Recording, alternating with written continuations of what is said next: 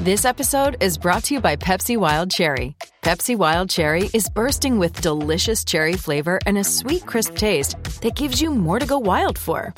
Getting wild may look different these days, but whether it's opting for a solo Friday binge watch or a big night out, everyone can indulge in their wild side with Pepsi Wild Cherry.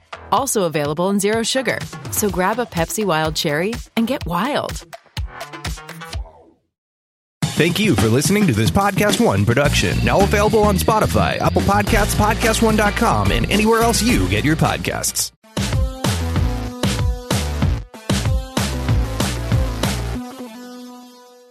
Welcome to Real GM Radio. I am Danny LaRue, your host, and so happy to have you with us for this episode. My guest, longtime friend of the podcast, Sam Vecenie, NBA draft and college basketball expert at The Athletic. A lot to discuss in terms of the machinations of the draft and the pre-draft process. And also we go through something I thought was a fun exercise, which is the elevator pitch so the positive elevator pitch for the top 10 players in his recently released mock draft at The Athletic. So we go through kind of like if it works, how it could work. And I thought that was really fun. Episode is brought to you by BetOnline. Use that Podcast One promo code for 50% sign-up bonus. And I Survived, a new true crime podcast. Episode runs a little bit over an hour. Lots of good stuff in there. I hope you really enjoy it. Thanks so much for coming on. Danny, how are you doing? Right now, I am in quarantine. I have a dog who is staring at my two cats. My two cats love to play fight and wrestle, and then the dog gets very angry at them because she thinks they're actually fighting, or she's jealous that she can't do it with them because she's smaller than both of the cats. These are the things that excite me now. These are the things that I now have to get enthused by in my life due to this self-quarantine world that we live in now. I did not watch any basketball for a week, and then today I started doing a little bit of draft film. And even though I wasn't exactly encouraged by what I saw, I was so excited to actually watch basketball again. Like I was just beaming for like that 35 minutes where I was really in depth and taking notes and watching film. And it is distinctly different. I'm also sheltering in place in the great city of San Francisco. And it is, I think the place to start with this is something you wrote about this with John Hollinger, but you also did a piece on your own. There's a lot of college basketball to talk about, but as much uncertainty as the NBA is dealing with right now, with the season on hiatus for an indeterminate amount of time and everything else, a point that you brought up, which I think is very important to emphasize, is that whatever is happening with the draft has to happen after we know what's happening with the season, because that's the only way we'll figure out what's going on. I mean, I can confirm for you, 100%, that is the case. They're deciding what to do with the season and then deciding what to do with the draft. In that case, I strongly believe that we will know what the season looks like before we know what the draft looks like. And because of that, I think that we'll know basically by June 10th at least.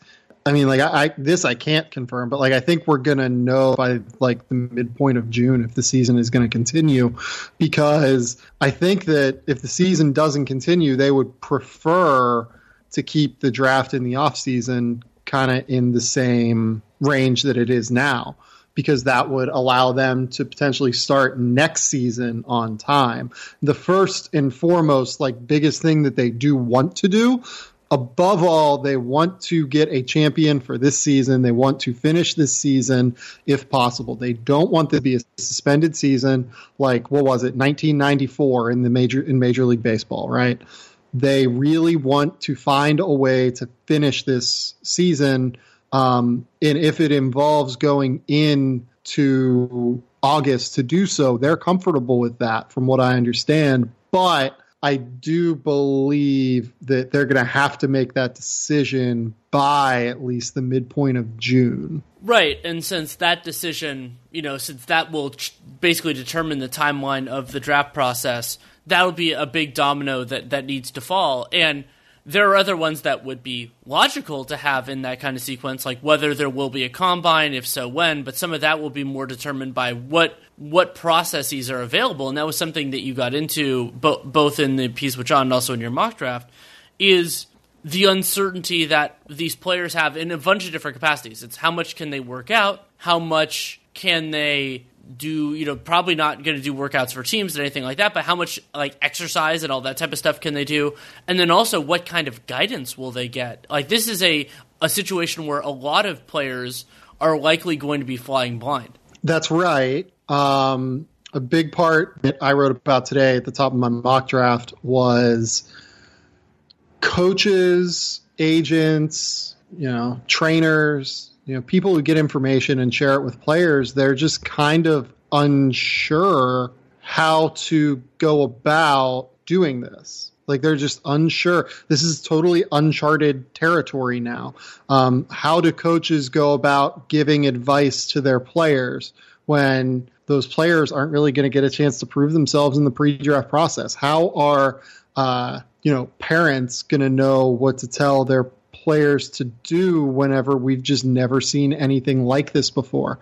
The fact that, typically the season, it ends in like a staggered manner, right? Like teams get eliminated at the end of the regular season because they don't make the conference tournament. And then teams get eliminated early in the conference tournament, and then at the end of the conference tournament. And then they get eliminated in the NIT, and then they get eliminated in the NCAA tournament.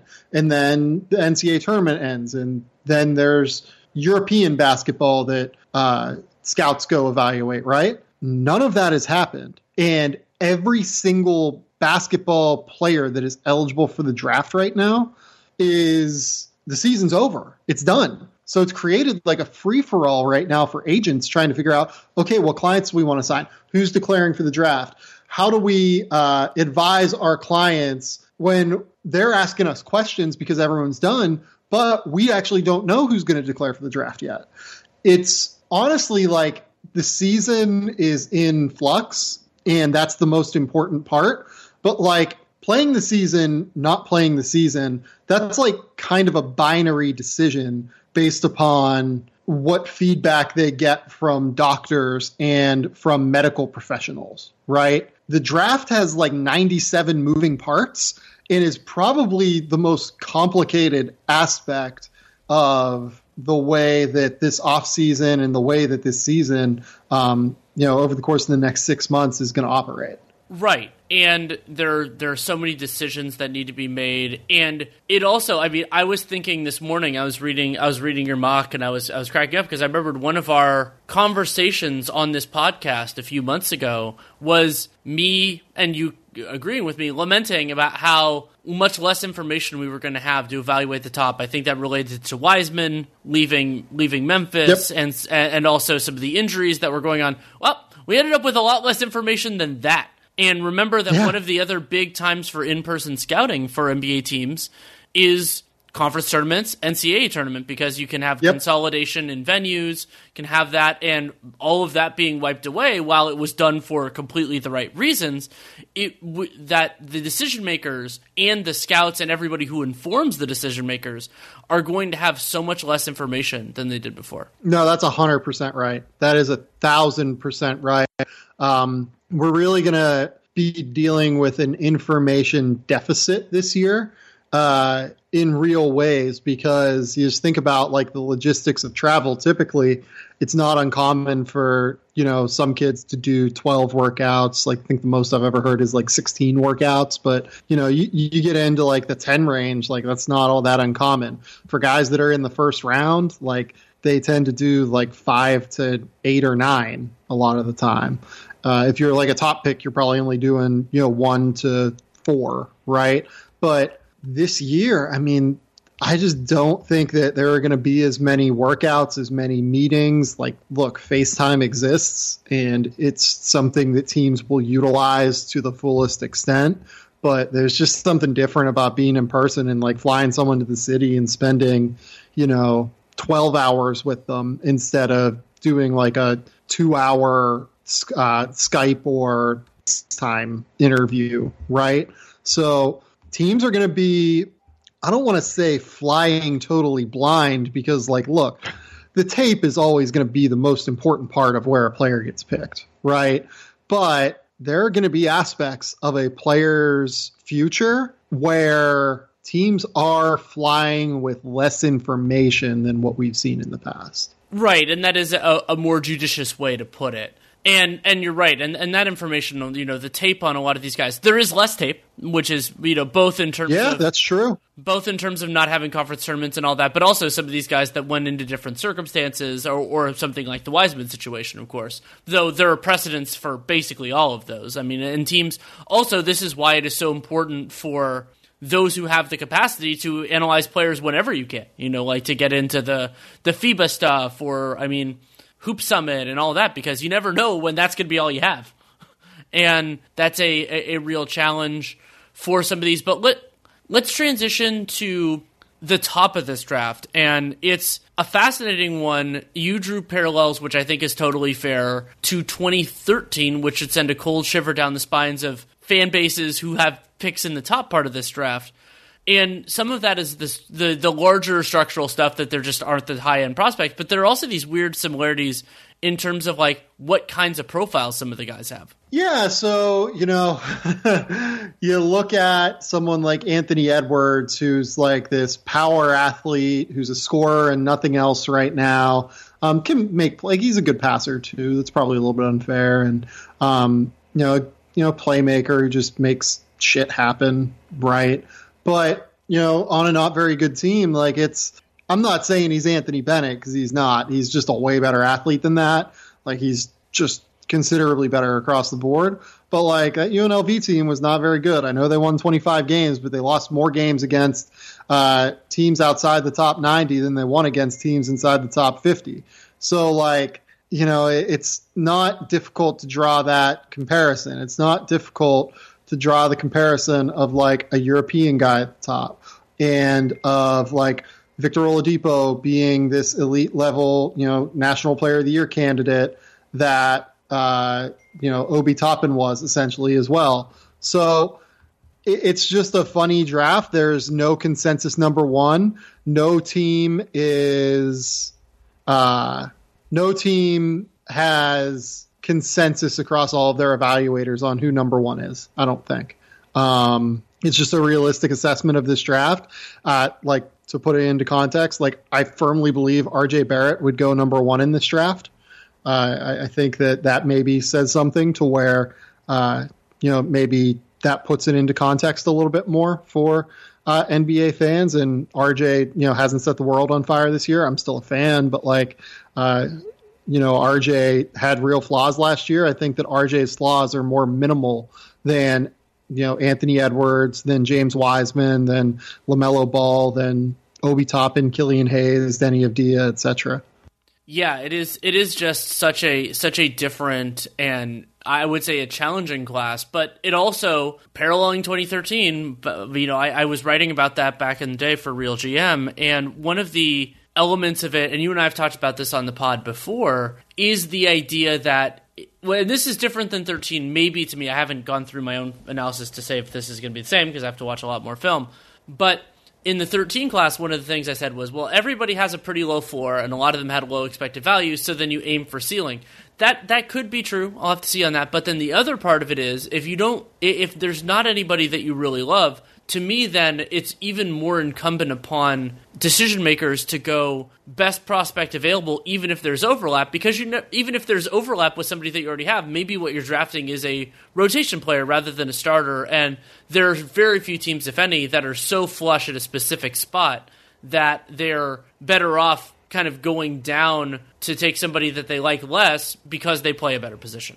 So it's funny. I was just talking to a consultant for NBA teams, and we always go off on tangents on this podcast, so I think this is an interesting one. Sure. What does best player available mean? Because, like, it gets said all the time as a shorthand, and to be honest, I hate it. I think that for every team, the best player available is very, very different. And I think a lot of it depends on contextual situation. Some people just think of it as, the guy who has the highest ceiling. Well, a big part of reaching ceiling and reaching true developmental outcomes is the situation you get drafted into, especially in a draft like this, where there isn't a Zion Williamson, right? There isn't a DeAndre Ayton or a Luka Doncic, right? So when you say best player available, I generally agree with you that like teams should take the best player available, but I just think that is so different for everyone. Like if I'm the Warriors and I'm trying to like where my organizational goals are and I'm trying to compete for a title next year while also balancing the future a little bit, like I'm probably taking Obi Toppin over James Wiseman, despite the fact that I think Wiseman's ceiling is probably a little bit higher, because I think that Toppin is going to be able to make an impact earlier in his career. And that value of getting someone like an Obi Toppin on a rookie scale deal during their last few years that can actually contribute during all 4 of those rookie scale years, I think that that's the kind of thing that's more important for Golden State than just like swinging for the fences. Like I would take Anthony Edwards over Obi Toppin just in a vacuum because I like Anthony Edwards at a scale more than James Wiseman. But I just think that for every team, that moniker of who the best player available is, especially whenever you start considering what scheme does each team play. Does James Wiseman work in a scheme where teams play switch-heavy coverages, or is he going to be more successful in a drop coverage pick-and-roll scheme? Like I always think that best player available is going to be very different for every team. There is a lot of merit to that. Plenty more with Sam Vecenie in a moment, but first, this message from BetOnline. With currently no NBA, NHL, or MLB, you might think that there's nothing to bet on. Well, you'd be wrong. BetOnline still has hundreds of places to wager, from their online casino to poker and blackjack, all open 24 hours a day and all online. Also, sports are not totally done. You can check out their site and see what is available at the moment. And if you're into entertainment, you can still bet on American Idol, the elections, and even Nathan's hot dog eating contest. Be sure to use the promo code PODCAST1 to receive your 50% welcome bonus. And as you'll get later on, I talk with Dave Mason of BetOnline about what they're doing in this, sports shutdown. And there's some interesting conversation there. But a lot of different things going on. They're still trying out new ideas. So that's a great thing to go to betonline.ag and use that podcast1 promo code, not only because it gives you that awesome 50% sign-up bonus, but because it tells them that you came from us, and hopefully that encourages them to keep advertising with us. So again, BetOnline, podcast1 promo code for a 50% sign-up bonus. Your BetOnline, your online sportsbook experts. I will define the term myself, though I do not say that this is how other people do it. It's just how when I use it, this is how I think of it is. Sure. I'm looking 3 to 4 years into the future. And the reason why there are a couple of big ones. One big one is because the player you draft is probably not going to help you much in the first couple of years, especially the first year. That's, unless it's a really high-end guy. That's just the way this works, And there are arguments about how much you play them, sort of the idea of, do you start your rookie quarterback or do you have them learn from Brett Favre on the bench? Like that. There are all sorts of different ideas there.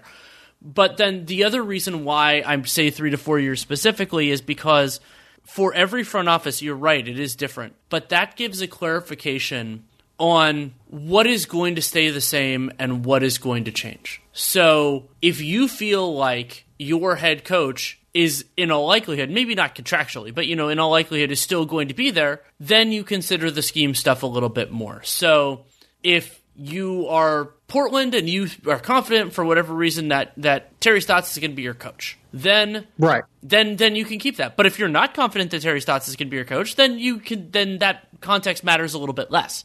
Then you're thinking more, maybe you're going to be running a very different defensive system. But that doesn't just apply to schemes. It also applies to surrounding talent. So if you're... So, let's take the Bulls, for example, right? Right. Like, they have Wendell Carter and Lauri Markkanen already. Mm-hmm. And they have, Luke Cornett, who is, a totally serviceable third center. Thaddeus Young is a useful center, right? Or useful, power forward. And Otto Porter can sneak down and play the 4.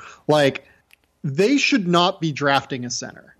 because it's a waste of asset value to draft a center. It is unless that's like you think that player is better, like meaningfully better. Like, so this is the idea with the Warriors. The problem with doing that is the opportunity issue? Well, the opportunity issue, and you just artificially deflate the trade value of your other centers. Yeah, that's true. If you genuinely believe that like James Wiseman is better than Wendell Carter and want to take Wendell Carter, or want to take James Wiseman and then move Wendell Carter, you move Wendell Carter before the draft. You don't do it after the draft and then take Wendell and take like James Wiseman, Yeah, you don't, and I mean there are circumstances where necessarily teams don't have to do that, like the Garland Sexton thing, though it's different in that circumstance. And I mean, I thought Garland. No, I still think that was like a mistake. Like I still think that was really silly to do that. Because you're not actualizing either of their trade values. Well, the mistake that I think they made wasn't drafting either for trade value, because I think they just needed more information. Like, it's not as focused on trade value. It's just like, can we find a good player? Who is your best chance at finding a good player? And Wendell Carter is an interesting threshold guy for this idea because I like Wendell Carter a lot. And when you're at the extremes, it's harder to play guys together. I mean, Indiana plays two centers. There are a few other teams that do it as well. But there aren't that many, and generally one of them needs to shoot. And so your concerns are well-founded. However, for me, the idea is so I talked about the 3 to 4 year, and it's not just a single, like, straight up, this is the expected value. One of the interesting ideas, Nate and I have talked about this a little bit, you and I have talked about this a little bit, is that not all outcomes are the same level of value. Like a player with MVP upside, a player who could be the best player on a championship team, as long as there is a reasonable chance of it maybe not it's like the 50% outcome, but if it's like a 90% outcome, that is something important to consider. Whereas another player's 90% outcome might be a very good starter on a good team. And so it's a lot of different complicated things.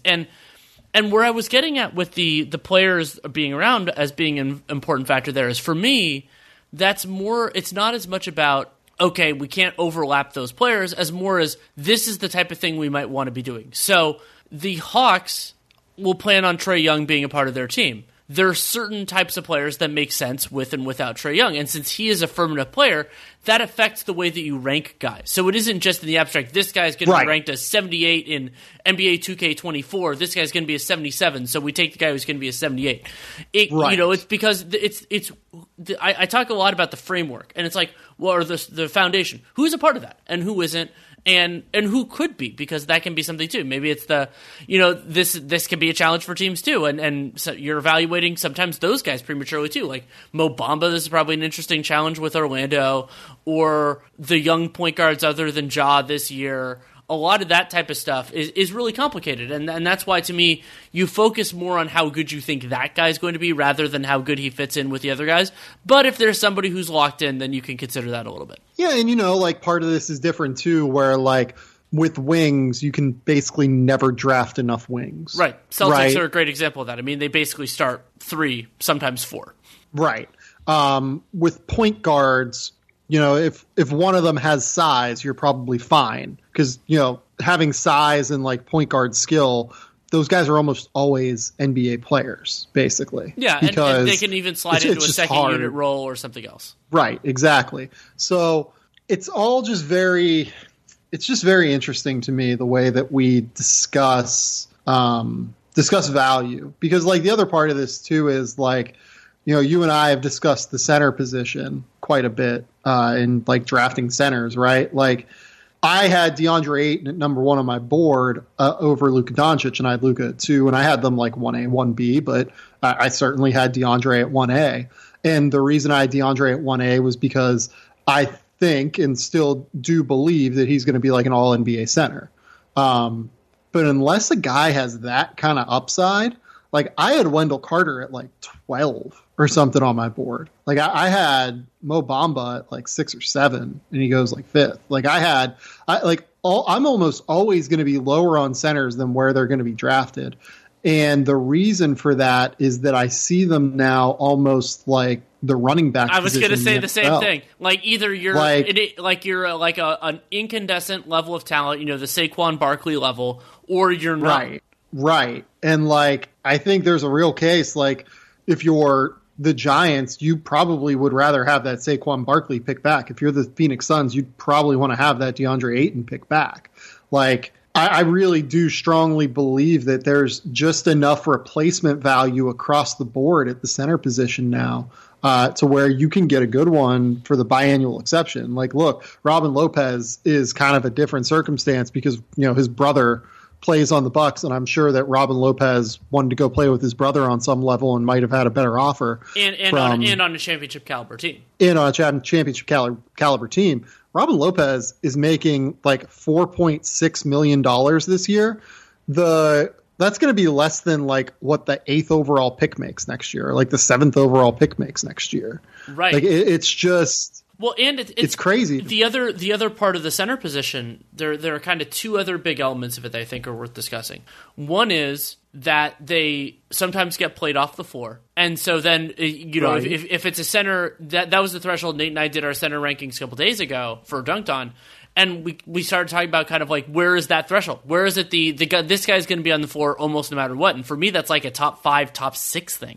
And so there are a lot of really good players who don't even meet that threshold. I mean, so what it's like Steven Adams, that threshold, like Steven doesn't really get I think it's way higher floor. than that. So like we were talking about, depending on where you have Adams, like, so for me, is Miles Turner. You'd be like 12 or so. I mean, for me, probably. Yeah, I mean, an example of that also is Clint Capella. I mean, Capella, a good player, does the things you need him to do, but Houston also partially because they have a star who can't shoot. Like Houston had different constraints, but it is a reminder. So playing him off the floor is one part.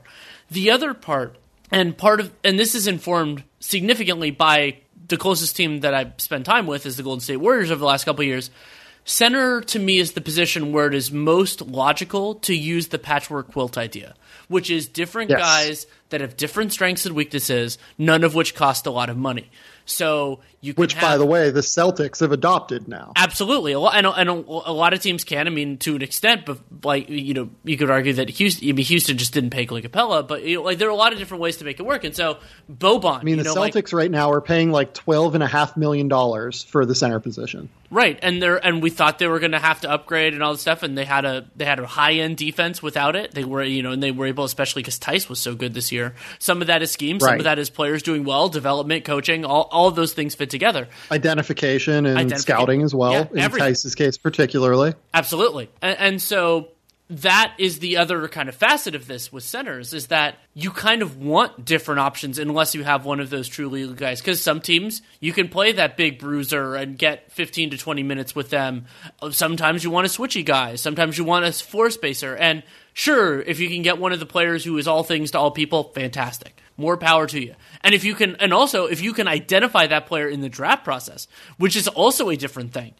So it's not just having a guy who has top 7 potential, but you want something more than a possibility there, considering if they don't reach that threshold, they become significantly less valuable. That's 100% right. Like a great example of that right now for me is Jaren Jackson Jr. Like everyone thought Jaren Jackson was going to be this like very switchable center because he moved his feet really well in college, and thought he was going to be like this awesome, 3-point shooting marksman who is like a perfect modern center.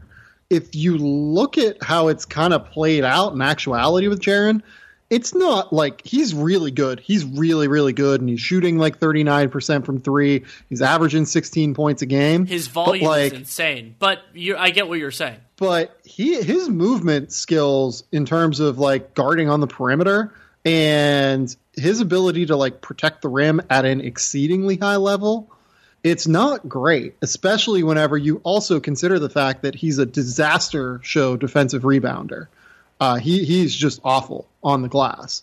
So like this is a guy who has hit what is basically, I would argue, this is what, a 75th percentile outcome for what you hope for Jaren Jackson. He's averaging like 17 points, shooting 40% from 3, and not been like a total disaster on defense, right? Like that's a definite positive outcome for his career so far, right? Yeah.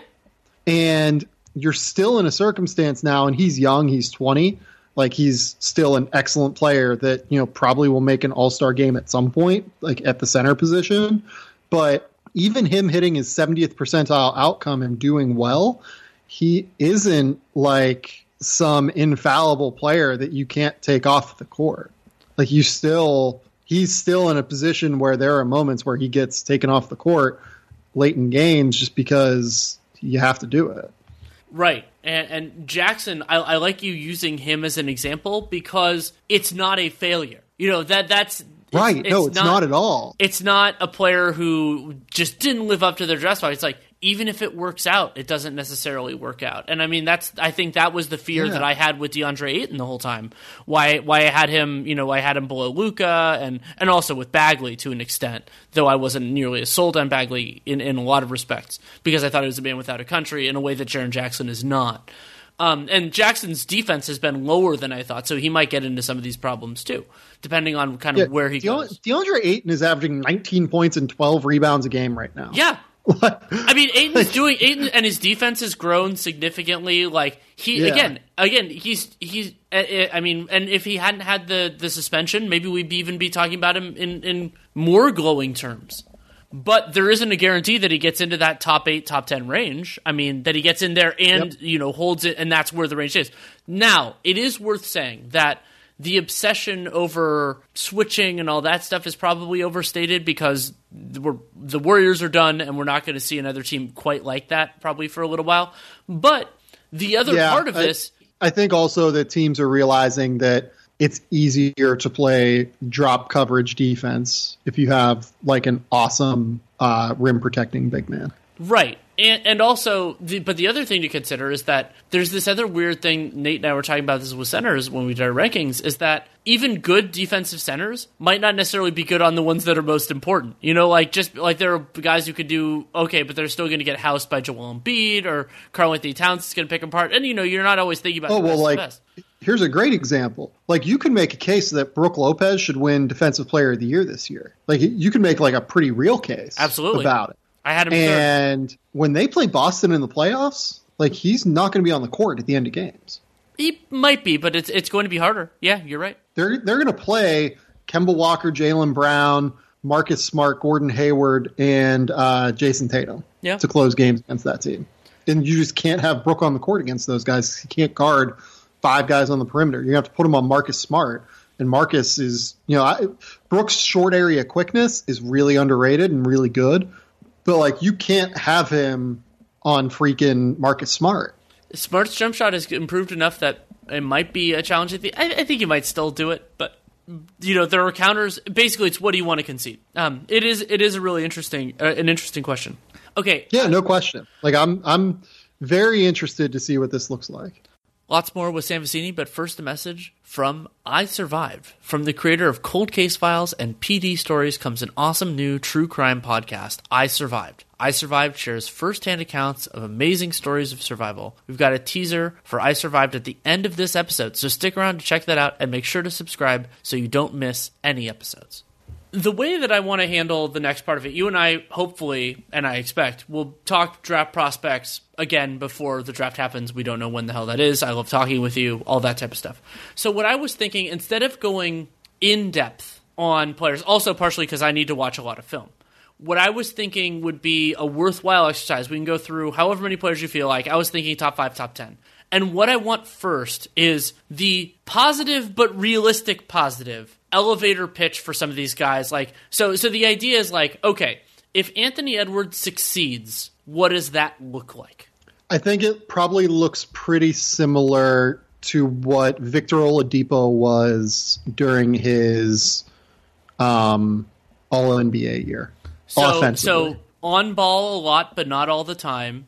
Yes. Effective defensively. No, that's why I hinged. That's why I hinged it offensive side. Anthony has tools to be effective defensively, but like Victor Oladipo won, Big Ten Defensive Player of the Year. He was at, Indiana. A big part of why they were a high turnover forcing team that year, and basically whenever Oladipo's been on the floor. Yeah, 100%. So on the offensive side of the floor, I think like he looks a lot like what Victor Oladipo looked like during the All-NBA year so like in Indiana. Getting downhill, shooting pull-ups when you have to, that kind of stuff? Yep. Yeah, all of that. Can really get to his pull-up late in the shot clock. Yeah, all of that. So I would say him on offense. On defense, I mean, it's an adventure.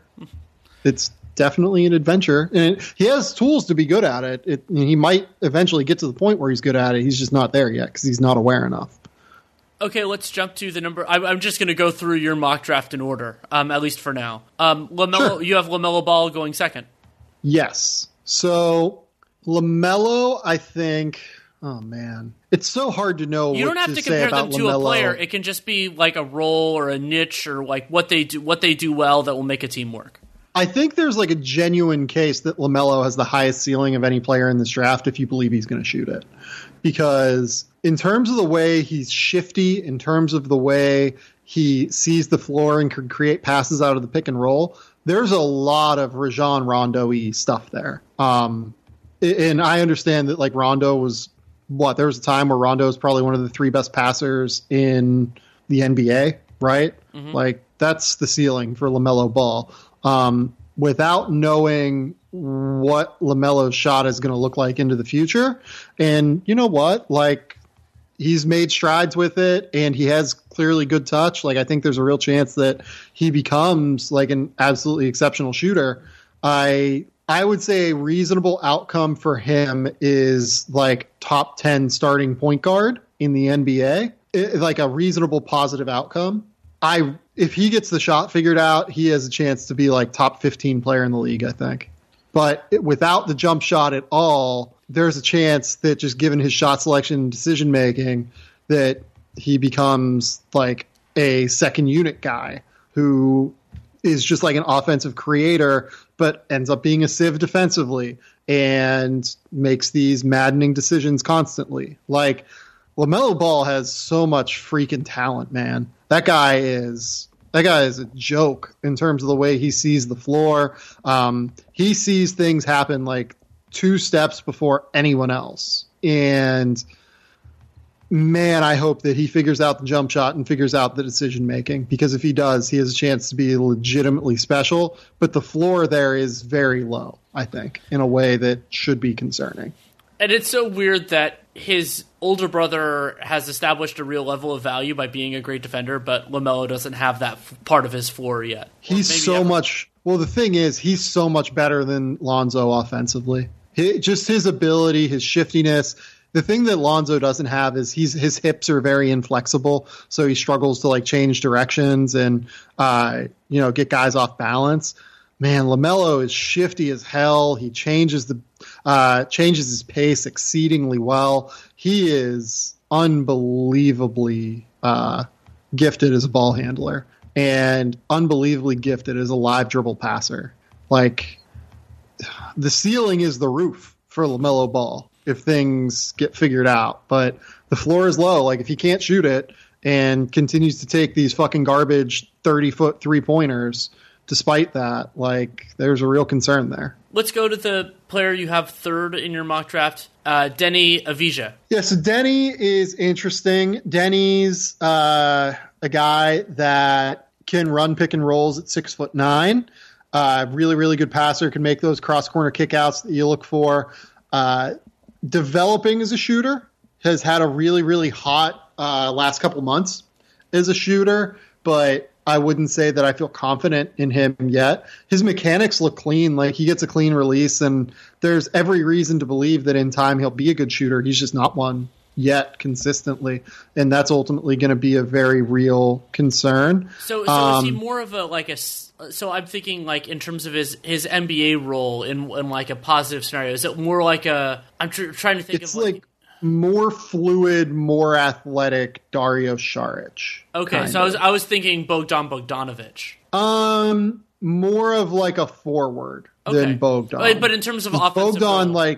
Bogdan played like as a lead guard in Europe a lot of the time. So maybe, and occasionally does play on ball. I hate to have to compare, guys who played in Europe to guys who played in Europe, but maybe like Bielitsa, the year he won EuroLeague MVP? Bielitsa's more of a true like stretch big, whereas like Deni is more of like a 3, like a combo forward. Okay, more than a because like Nemanja, you're not going to run Like Nemanja not going to run pick and rolls, right? As the ball handler. Though I still think like Denny he can still do that sometimes, but it hasn't happened much in the NBA at least. Right, like Denny does that. Like Denny can do that.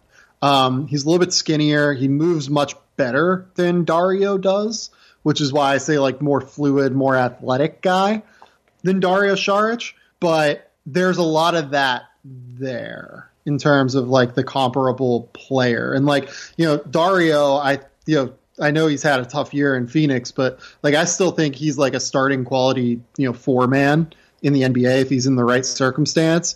I would say Denny's ceiling is like a level above that. And maybe not ceiling, like a reasonable outcome for Denny is like a level 75%, above that. Like a 75-80% outcome.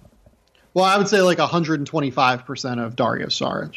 Not like 75%. No, I'm talking like a 75% outcome. So it's like there's still better that he can do, but it's still you'd be happy with that relative to like where you started. Right. Yeah. No, I would say like similar Dario Saric, but like the athletic fluidity, the ability to run like pick and rolls and create his own shot a little bit better, takes him just like a level above him. Okay, what's the elevator sales pitch for James Wiseman? Potentially at some point the best rim protector in the NBA. Potentially one of the 5 best rim runners in the NBA because he high points a ball like no other. He can really throw it down, and then a guy who can hit trailer and pick and pop threes. Like that's a exceptionally valuable center in today's NBA. And from what I recall hearing with Wiseman, and this is going to sound like it's not in the elevator sales pitch, but he's more of a lower usage offensive player. Does that seem right? Like in an ideal world? Definitely. But he's definitely going to be like it's like DeAndre Jordan. But actually, DeAndre's a way better athlete. It's a good question. Who is he? Who is like the center? It's like Clint Capella maybe, except if Clint could shoot and like knock down like trailer threes and stuff on offense. Interesting. And actually like put the ball on the deck like for a dribble or two. You don't want him like he can't create his own shot, but like you can run dribble handoffs with him where he fakes the dribble handoff, dribbles twice with his left hand, and then like goes to the basket. Do you think he could make the read and make a pass out of that if they collapse on him? We haven't seen it yet. I will say the passing is he's one 19. thing He's that 19, like really so is maybe that could get there. And then defensively, is it defensive player of the year potential? Is it a little bit lower than that? Like where kind of do you see the range there? Maybe I would feel more comfortable saying like all defense, but like, what, if you make an all defense team at the center position, you're basically like defensive player of the year potential, right? Yeah. Like Miles Turner didn't make the all defense team and was like the third best. Also, they need to fix the all defensive teams for that exact reason. Yeah, totally agree. But I would say like top 5 defensive center in the league is his ceiling. He is really, really, really good at using his verticality now, and he's going to get stronger. He's already put on, something like 25 pounds over the course of his the end of his junior year in high school to where he is now. Like he's going to keep getting stronger. He's going to keep getting better. And keep being able to absorb the contact that people bring into him. So I would say in terms of rim protection, top 5 defensive center in the NBA pretty easily. Yeah, that's definitely an interesting combination. We can jump to there every year, because I don't watch film until after basically the college season is over because there isn't time, and that's still true this year because the college season is over. There are players who basically I had never heard of, and then all of a sudden they're soaring up the boards, and that is definitely true of Obi Toppin. Yeah, so Obi Toppin was a guy who declared for the draft last year. Couple of teams told me that like they sneaky tried to get him to stay in by promising to take him like in the second round and giving him a 2-way. He decided not to do that. And then he went to Nike Skills Academy this summer down here in Southern California at the Mamba Academy and was the best player in attendance. So I had him projected as a first round pick to start the year. And then he turned into the guy that I voted for National Player of the Year in college basketball. He is so multifaceted offensively. He's not just a guy that like you can run dribble handoffs with, and he can, take a couple dribbles and score. He can like legitimately pass out of those scenarios. There was a play against Kansas earlier this year. It was either Kansas or Virginia Tech. I can't remember. It was down in Maui. And he caught the ball in the corner, took 2 dribbles to his right, went behind the back with a dribble, or behind his legs with a dribble, step back into a 3-point jumper swish, like pull-up jumper, as like a 6'9" guy with a 6'11" wingspan. They started running so Anthony Grant is their head coach and was with Billy Donovan in Oklahoma City for a couple of years before he took the Dayton job, and took a lot of. Grant he did something before OKC. Was he on Donovan's staff at Florida? Where was I remember? He was on Donovan's staff at Florida. Got a job at VCU as the head coach. Made the tournament a couple times. Got the job at Alabama as head coach, and kind of washed out and wasn't great enough there. Honestly, he was not nearly good enough as an offensive coach then. He went to the NBA, picked up a lot of concepts, and their offense was the most NBA-like offense I've seen all year, or I saw all year. They would run these horn sets where they'd throw the ball into spin at the elbow, and then they'd have the guy at the opposite elbow, who was typically Ryan Mikesell, who's this 6'7", stretch 4, white kid. And they would have Toppin run dribble handoff actions with the opposite big man coming off of the elbow.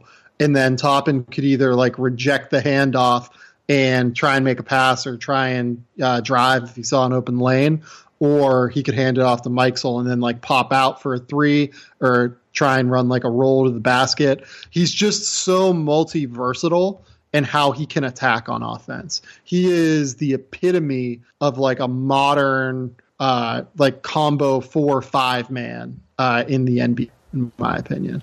So I'm trying to visualize this. You talked about his potential fit with the Warriors in the mock drafts, but is the vision for it that he's maybe your second best offensive player, that he's not necessarily running the show every possession, but that he makes everything more dangerous? Yes. He's an offensive enhancer. There's a ceiling that exists. I would say this 90th percentile outcome is he turns into something similar to what we've seen from Pascal Siakam, maybe 95th percentile outcome, but he's not that long and he's not quite as fluid. He's more of a power athlete, whereas Siakam is more of a fluid athlete, right? Mm-hmm. But a similar 4-man that can handle the ball and can create and can get to his own shot off of pull-ups and finish at the basket at an exceedingly high level. Is it the other guy that I'm thinking of with this comparison is later career Blake Griffin?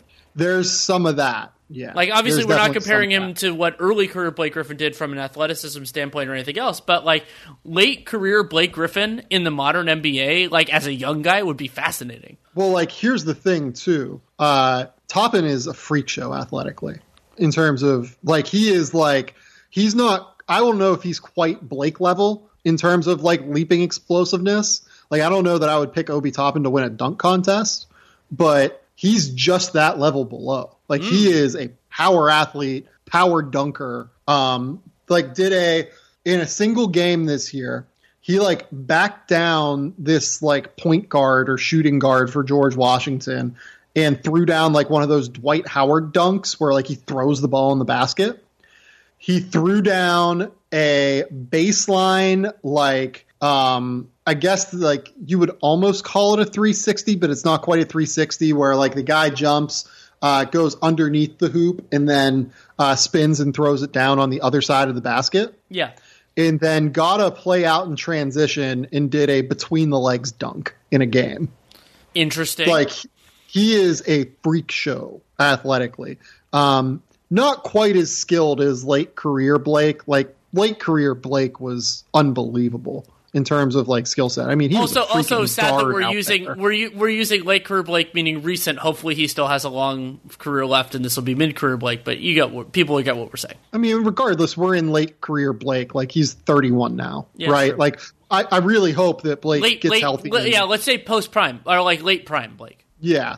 Like he's not that skilled, but I understand what you're saying, and I think Toppin's that there's 20, 21? He turns 22 before he'll play a game in the NBA. Okay, so he's a little bit older then. What about how does that, or does it translate defensively? I worry about Dayton didn't put him in a ton of positions where he was like forced to guard perimeter players defensively. I saw him do it at Nike Skills Academy this summer, and I really worried about his hip flexibility and his ability to drop his hips and stay in front of guys while sliding laterally. It just isn't all that fluid. His hips are more like load power, vertical explosion hips, as opposed to like lateral fluid movement hips, which is concerning. That I would say is the biggest concern for me. I do not worry at all about him translating offensively. I think he's absolutely going to. I worry a bit about what he looks like defensively and if he's like kind of a tweener 4 or 5 defensively. Let's jump to the number 6 player on your board, another one that I was less familiar with, Onyeka Okongwu, big out of SC. Oh, what a fun player. Like, this is probably a 95th percentile outcome, but like imagine if Montrezl Harrell could play like high-level defense. Okay. Like similar elite level rim runner, elite level vertical explosiveness, elite level power. Like he has that, like, Montrez is like kind of a thicker dude, but the thing with Okongwu is like he carries 245 pounds exceedingly well, and like guys just bounce off of him despite him being like 6'8", 6'9", without like, he's like probably like +4 or +5 in terms of wingspan. Like Montrez is, +9 or something absurd. But he has a little bit more height than Montrez, and he is a monster rim protector. He, I believe, he was top 30 in block rate in the country, averaged like 2.8 blocks. I believe that when he was on the floor, USC allowed teams to shoot 46% from the field or from at the basket. Nice. And when he was off the floor, they shot 51.5% at the basket. And he's a really good switchable defender who can go out on the perimeter and like legit stick with guards because he can really drop his hips and like really like sit down in a stance. He plays hard all the time. Like he's a guy that I feel exceptionally confident is going to at least be a high-level third big man in today's NBA. There's a world where he's like elite-level defender, like top 8 defender in the NBA at his position, plus averages like 17 points a game. Nice. Yeah, there's, and again, it ties in with the center position, but there is definitely a sales pitch for that type of guy. Something I thought was significant in your mock was that he went to the Cavs, and this is a great example of why I say look 3 to 4 years out. They just traded for Andre Drummond. They didn't give up a lot to do so, but remember that Drummond has this insanely lucrative player option for the 2020/21 season that we all expect that he's going to pick up. So then if you draft Okongwu and it works out, then you just don't re-sign Drummond. You get into that. Now maybe you end up in a Vooch situation where you pay the vet and then you just hope that you'll figure it out. But if the Cavs think that he's the player on the board, especially with the potential defensively, considering that has been such a hole for them, and it's a great way to make yourself a viable team. Not necessarily next year, but a couple years later, is just having a center that can be your anchor. Yeah, no doubt. I wouldn't feel great about playing those two together. Right, but if you have 48 minutes of those two. Right, that's fantastic, especially with them, in all likelihood, losing someone like Tristan Thompson. Yeah, I don't expect that he will want to be back there. Let's jump to number 7 on your mock draft, Isaac Okoro out of Auburn. Yeah, Okoro is an elite-level defender at 18 years old, and I know that that's rare, so I don't say that lightly. Is he so elite level defender, on ball, off ball, both? I would say both. Yeah. Wow. He's really switchable and really aware off ball. Yeah, really good. I thought he was one of the 15 to 20 best defenders in college basketball this year. So at 18 years old. Michael Kidd-Gilchrist, I was thinking of him as another talented freshman defender. That's probably a little worse than that defensively. MKG was really good though. Yeah, Michael Kidd-Gilchrist was top 5 defender his year. I would say he's a little bit below that threshold. Okay. But really good, really, really high level defender, elite level wing defender. I'm a little bit there are people pushing him as a top 5 pick, and I'm a little bit lower than that because I really do worry about the offense. He's not a good shooter yet, and it's both the numbers aren't great and the mechanics aren't great. He has these weird almost hunched shoulders into the shot and then shoots it right in front of his face. It's a very funky looking shot that's going to have to be worked with. So I had forgotten about that part of this. So the Michael Kidd-Gilchrist stuff is, it's probably not that broken, but that's even more. No, it's not that broken. Michael's was holy shit, this man is shooting the ball from the other side of his face. Not even from the other side of his face. He's a righty shooting it off of his left shoulder with his elbow getting under the ball on the side. Isaac Okoro gets a pretty clean release. It's just a funky looking shot that's going to have to be fixed. Okoro is, having said that, a guy that can actually create his own shot a little bit off the dribble and has really, really good body control driving to the basket. He has Euro step ability. He has, the ability to avoid guys in midair. Despite being more of a power athlete, he has that sense of grace almost there too. He's very, very interesting. Very, very, very interesting. From a frame perspective, from a defensive ability perspective, an ability to create his own shot. I get it why people are talking about he reminds them of Jimmy Butler. Okay. Now, Jimmy, the thing is that Jimmy became a high level pull-up shooter, and that's probably an unrealistic outcome for Okoro. Becoming an all NBA top 12 player in the league guy because you can create your own shot at the end of shot clocks at will. I don't expect that to happen with Okoro. I do expect him to be an exceedingly high-level role player who does all the little things, plays exceedingly hard, maybe figures out something with the jump shot, and then, kind of plays as a second side, maybe even reversal back, third or fourth option offensively. Yeah, and this is part of the gamble that Travis Schlenk took with DeAndre Hunter. If you can, he's kind of squaring a different circle than they did with Hunter because they thought Hunter's jump shot was a little bit better. But if you could be a low usage guy if you're that damn good defensively. Yeah, definitely. And, it's interesting. I would say just physically, I think DeAndre probably has a bit more upside defensively as soon as he because he's bigger dude. Yeah, he's 6'7.5", 6'8", has a 7'2" wingspan, has enormous hands. He's a better on-ball defender. Mm-hmm. But in terms of reactivity, instincts, etc., I do think that Okoro is slightly better in those regards, especially for a kid that's 18 years old. You're number 8. Appropriately going to a team in North Carolina, the North Carolina product, Cole Anthony.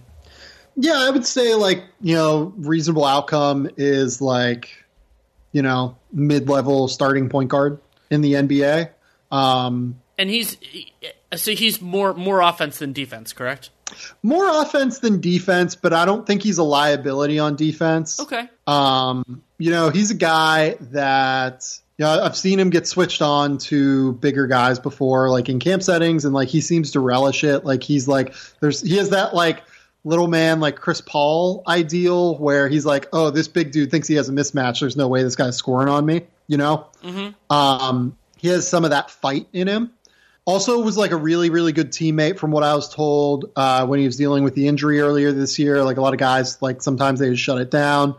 Cole was there his entire the entire way, just like battling, scratching, clawing, cheering on his teammates, like really fighting to get back in the lineup. So that stuff I think really helps him. The big thing is like he just plays, when he doesn't have good teammates, he's going to play selfishly. And that's just a reality of the situation. He had really bad teammates at North Carolina this year and took a lot of really fucking terrible shots. There's just not another way to put it. And the question is going to be, how do NBA players respond to that when he goes to that kind of world? And I hope that he kind of figures that part of it out, because being a point guard that guys want to play with is an exceptionally important part of being a point guard. Right, and it's a challenging position. I mean, you think about how some of the best ones have discussed, keeping guys ready and the kind of the mental, emotional parts of it, as well as the pure on like making the open pass type of stuff, and that can be a challenge. Yeah. But also, he's going to be in a much better position, a favorable position in that than he was in North Carolina, because even though we said that about the Duke guys and their spacing, and some of those guys ended up in spacing limited situations in the pros, it's still going to be better for him than UNC was. And kind of like with Cole Anthony, the thing is too that I've seen him make really creative passes, like in camp settings where he has good teammates. Like I've seen him be this distributor type. It's just that he often falls away from that. And I think like he's shown the ability to do what he has to do. He just has to be willing to do it consistently. And I think the teams that have done their homework on him will have to make their own call on that based on the framework of a team they're going to be putting him within. Let's move on to the number 9 guy in your mock draft, a player that I think I saw when he was 16 back at Basketball Without Borders in LA, Killian Hayes. What is the kind of the sales pitch for what he could be? Yeah, elite level passer out of pick and roll, similar to LaMelo Ball in that vein. I think LaMelo's probably a little bit better just because he can get separation in a way that Killian can't. He's just a little bit more explosive in and out of his moves. And a little bit better defensively than LaMelo Ball, but, I'm looking for offensive upside here. And of course, I really think that Killian Hayes is a terrific pick and roll playmaker. I just worry about having to put him next to a guy who can get his own shot consistently. Because that's one thing, like Killian Hayes is not a great athlete by NBA standards, obviously, but, uses change of pace really well and uses ball screens with his footwork really well. So kind of like D'Angelo Russell? But, yeah, that's where the problem comes in. D'Angelo's a very high-level shooter. He takes a lot of tough shots, so his percentages don't really show. But, like, D'Angelo's an exceptional shooter from all three levels. At least the mid-range and the three-point shot he can knock down, I would say he's an exceptional finisher. Yeah. But with Hayes, he's not that level shooter yet. He needs to be either more athletic or he needs to be a better shooter. Obviously, the shooting part is the more likely outcome when it comes to that. So I would say that's going to be the thing that holds him back. I think at some point he'll probably be a little bit better as a shooter. And if he does get better as a shooter, it does give him very real upside to be something in that range, maybe like a slightly worse D'Angelo Russell. But I do like Hayes enough as a prospect and as a way that he can affect winning because he is a very good and attentive defensive player.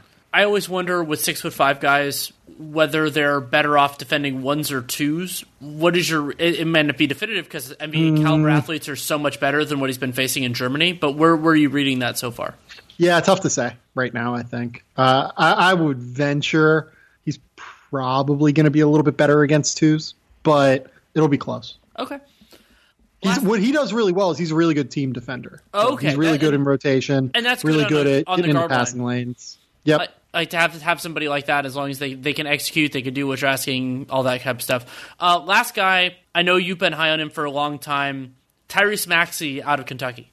Yeah, Tyrese just didn't have an awesome year, unfortunately. Part of that was team fit, right? Like they played all of, Nick Richards. Nick can shoot a little bit, but they like to post him quite a bit. And they play him with EJ Montgomery, who's just kind of a non-factor offensively, and Ashton Hagans is a non-shooter, and Emmanuel quickly ended up taking up a lot of offensive usage because he became the SEC Player of the Year. But with Maxey is a terrific shot creator and scorer. He is a 3-level scorer as long as you believe in the jump shot. The problem is he shot 29% from 3 this year.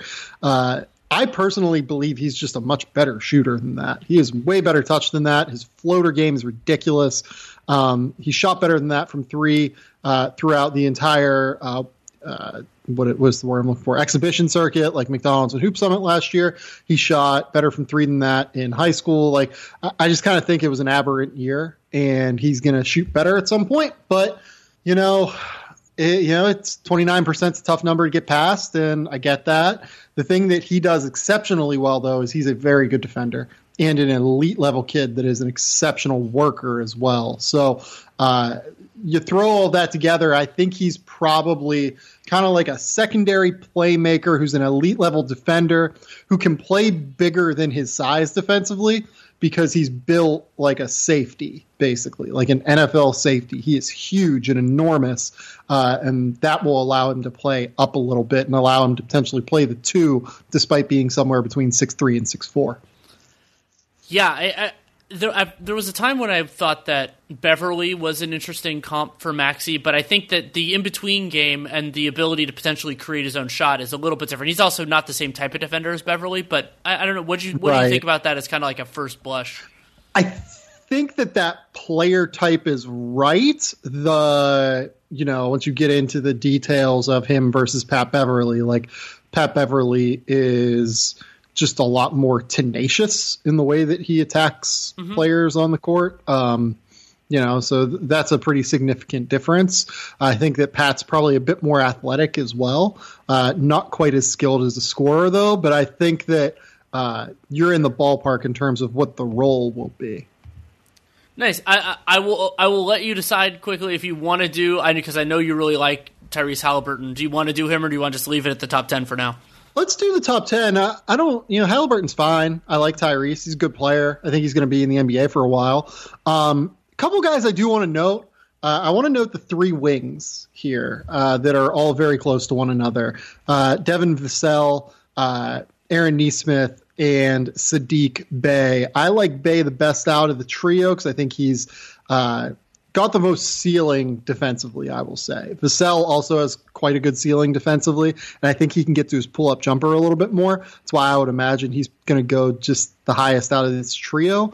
But I've also been high on Aaron Nesmith for basically a year and a half now, and he has really come through and shot 52% on 115 three-point attempts this year and looks like a real potential three-point marksman that has size at 6'5" with a 6'10" wingspan and a 220-pound frame. So all 3 of these guys are really good, and I think if you're looking for reasons to be excited about this class in the middle of the draft, I would say that trio of wings is the big reason. Interesting. Well, that's exciting. I'll try to keep an eye on those guys moving forward. Oh, thank you so much for taking time. Always a pleasure, my friend. Yeah, of course, Danny, anytime. Thanks again to Sam Vecenie for taking the time to come on. Before we go, I want to play a quick conversation I had with Dave Mason of Bet Online, talking about all the interesting irons they have in the fire right now, even in a largely non-sports world. Thank you so much for coming on. Thanks for having me.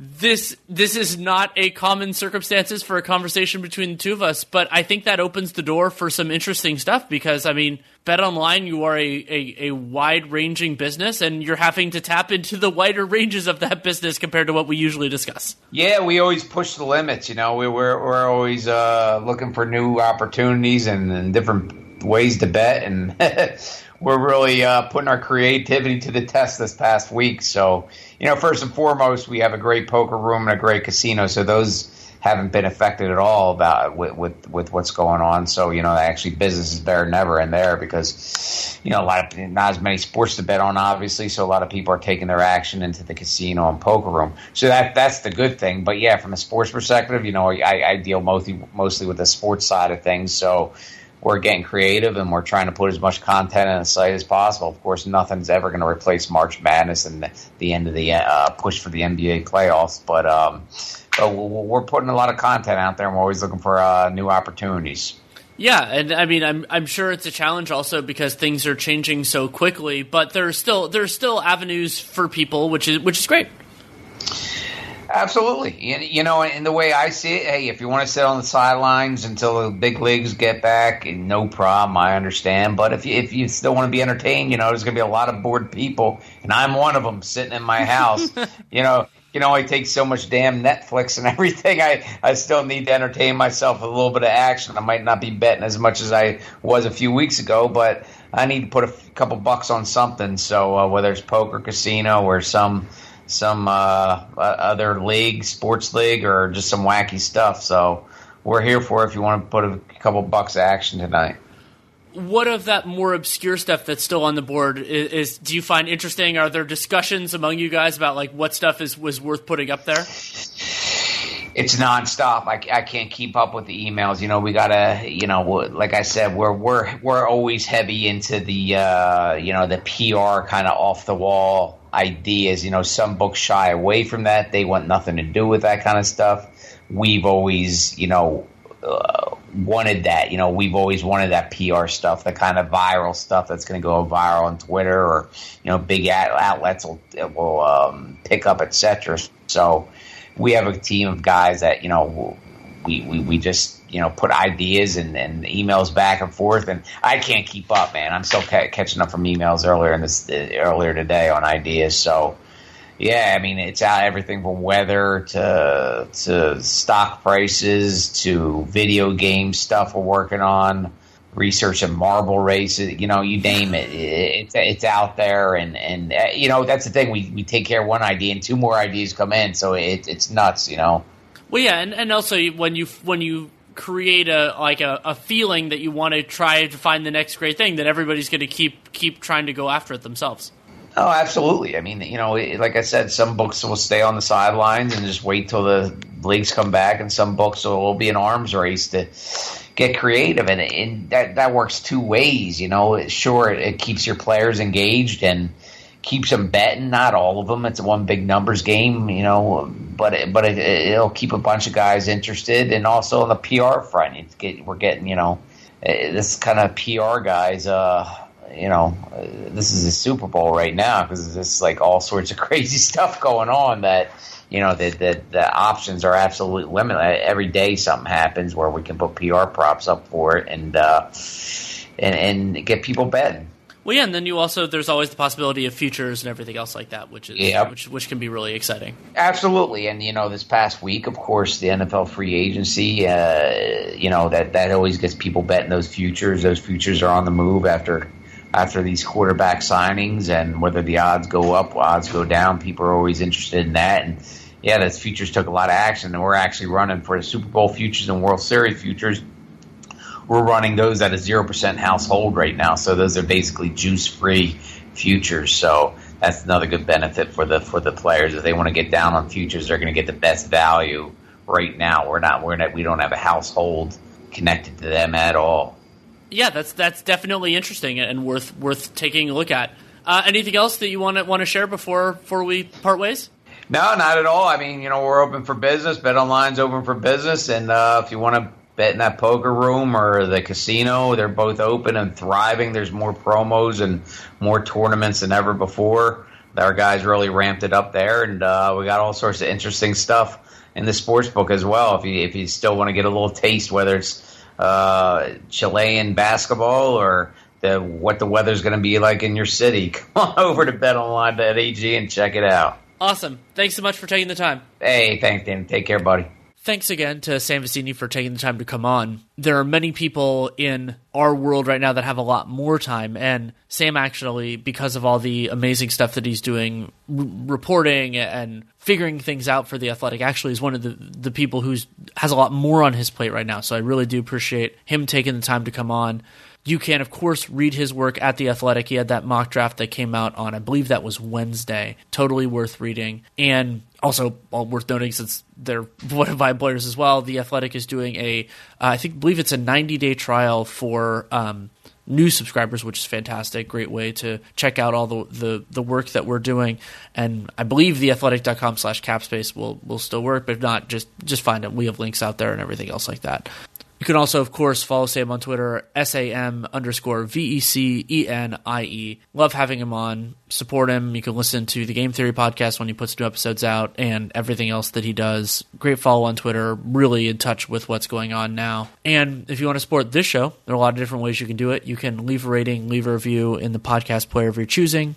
You can subscribe, download every episode. Really do appreciate that, especially in this time, because those numbers are more important now than they have been, honestly, in years for most podcasts, because we're trying to get proof of concept here that people will still listen during the stoppage. So if there's a show that you like or that you care about being on the air, give them downloads, give them listens now, because then they can stay on the air and they can keep making it work. And for me, it's a nice, solace respite.